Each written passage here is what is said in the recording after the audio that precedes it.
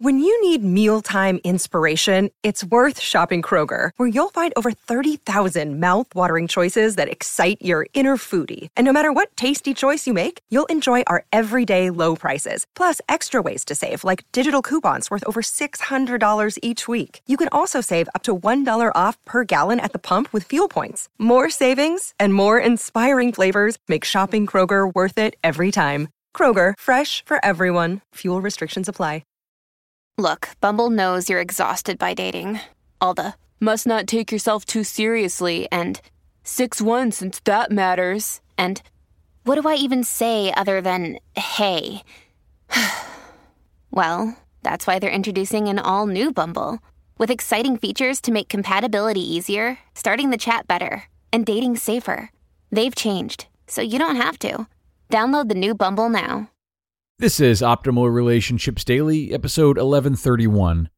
What I Wish My Extroverted Parents Knew About Raising an Introvert, by Tyler Jacobson of introvertdear.com. Hello, everybody. I am your host and narrator, Greg Audino, and this is ORD. On this show, I share relationship-building content for you each day of the week, and on Thursdays and Fridays, that content is geared towards parenting especially. So today I have a post from Introvert Dear, which is a great collection of articles and resources for introverts specifically, and this one will help parents who have introverted children but might not know how to see eye to eye with them. So let's jump on in now and learn a thing or two as we optimize your life.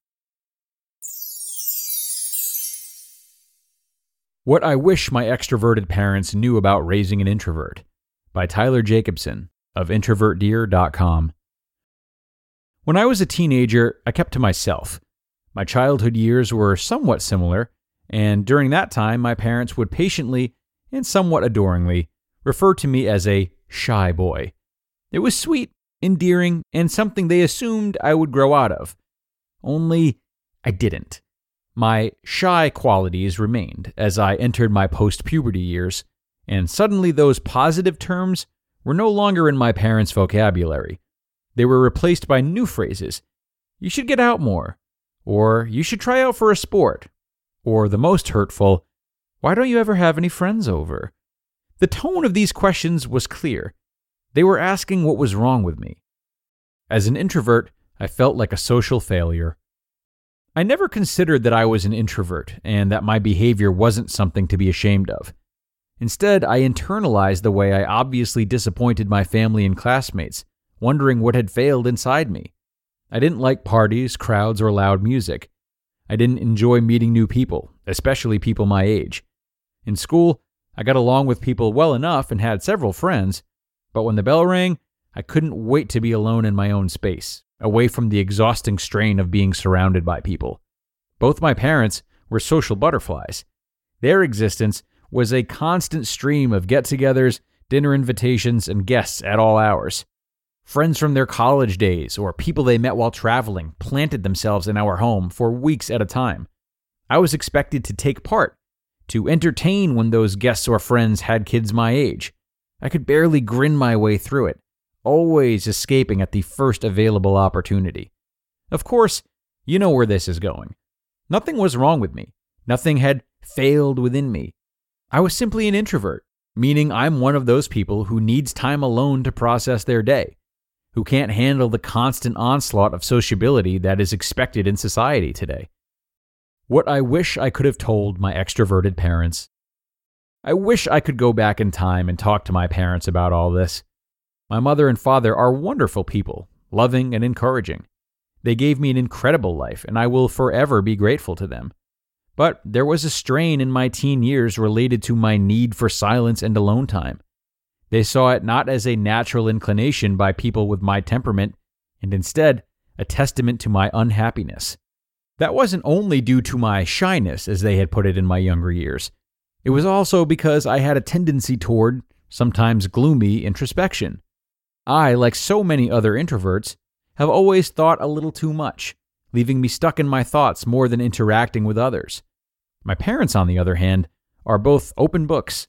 They don't have time to closely examine the minutiae of life because they're too busy living it. In their opinions, the world is there to be experienced, not read about or observed. That their son would rather hang out in the background seemed to them proof that they were failing to engage me, that they were doing something wrong.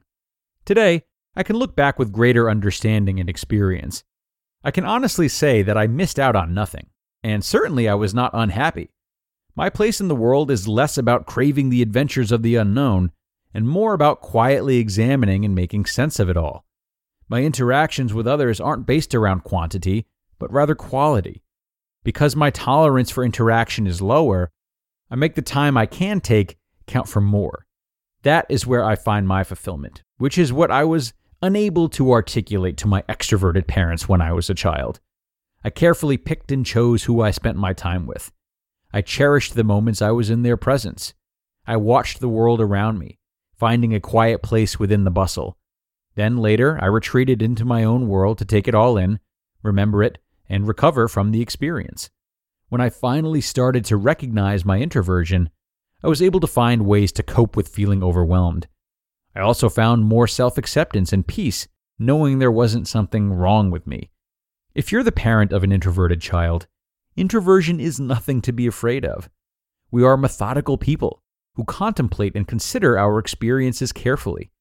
Allowing myself to unwind and settle back into my own skin made it possible for me to do it all over again the next day.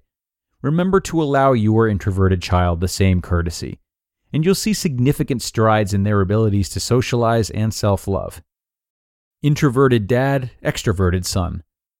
Today, I have my own little family. At least one of my children is showing signs of extroversion, like his grandparents. I'm happy that I was able to experience it from the other side. So now I will hopefully be able to give my son the greatest understanding possible as he sets out on his own. But I'll admit, even I don't always understand him. You just listened to the post titled, "What I Wish My Extroverted Parents Knew About Raising an Introvert" by Tyler Jacobson of introvertdear.com. Hey, it's Kaylee Cuoco for Priceline. Ready to go to your happy place for a happy price? Well, why didn't you say so? Just download the Priceline app right now and save up to 60% on hotels. So whether it's Cousin Kevin's Kazoo Concert in Kansas City, go Kevin, or Becky's Bachelorette Bash in Bermuda, you never have to miss a trip ever again. So download the Priceline app today. Your savings are waiting. Go to your happy place for a happy price. Go to your happy price, Priceline. Another day is here, and you're ready for it. What to wear? Check. Breakfast, lunch, and dinner? Check. Planning for what's next and how to save for it? That's where Bank of America can help. For your financial to-dos, Bank of America has experts ready to help get you closer to your goals. Get started at one of our local financial centers or 24/7 in our mobile banking app. Find a location near you at bankofamerica.com/talktous. What would you like the power to do? Mobile banking requires downloading the app and is only available for select devices. Message and data rates may apply. Bank of America N.A., member FDIC. And thanks a lot to Tyler for this one, for opening up about his story and providing some words of wisdom for parents. Certainly a good remark about allowing your introverted children the courtesy of letting them be who they are. But it's understandable for parents to not always know who their children are, certainly as they age and develop their own identities with parts they'd rather not share. So, parents, forgive yourselves for the uncertainty. We want to protect our children. We want to know what's going on with them. And like we do with anybody, it's hard to not place our own versions of a good life on other people. Take the opportunity to ask your children about what they need and want, non-invasively. It's in your rights to do that and give yourself a chance to get to know them.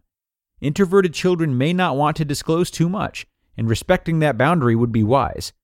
But to show the effort and let them know they're accepted, and that any time it might seem otherwise to them, it's simply because you're concerned for their well-being, that can be a great gift. That's all I've got, though, everyone. Thanks so much for showing up today and listening through the end. It means a lot. I hope you do the same tomorrow, because we've got another parenting post on tap, this time from Shauna Scaife at simpleonpurpose.ca. Looking forward to seeing you for that one, where we will hear her thoughts on when intentional parenting can be a little less than desirable, and where your optimal life awaits.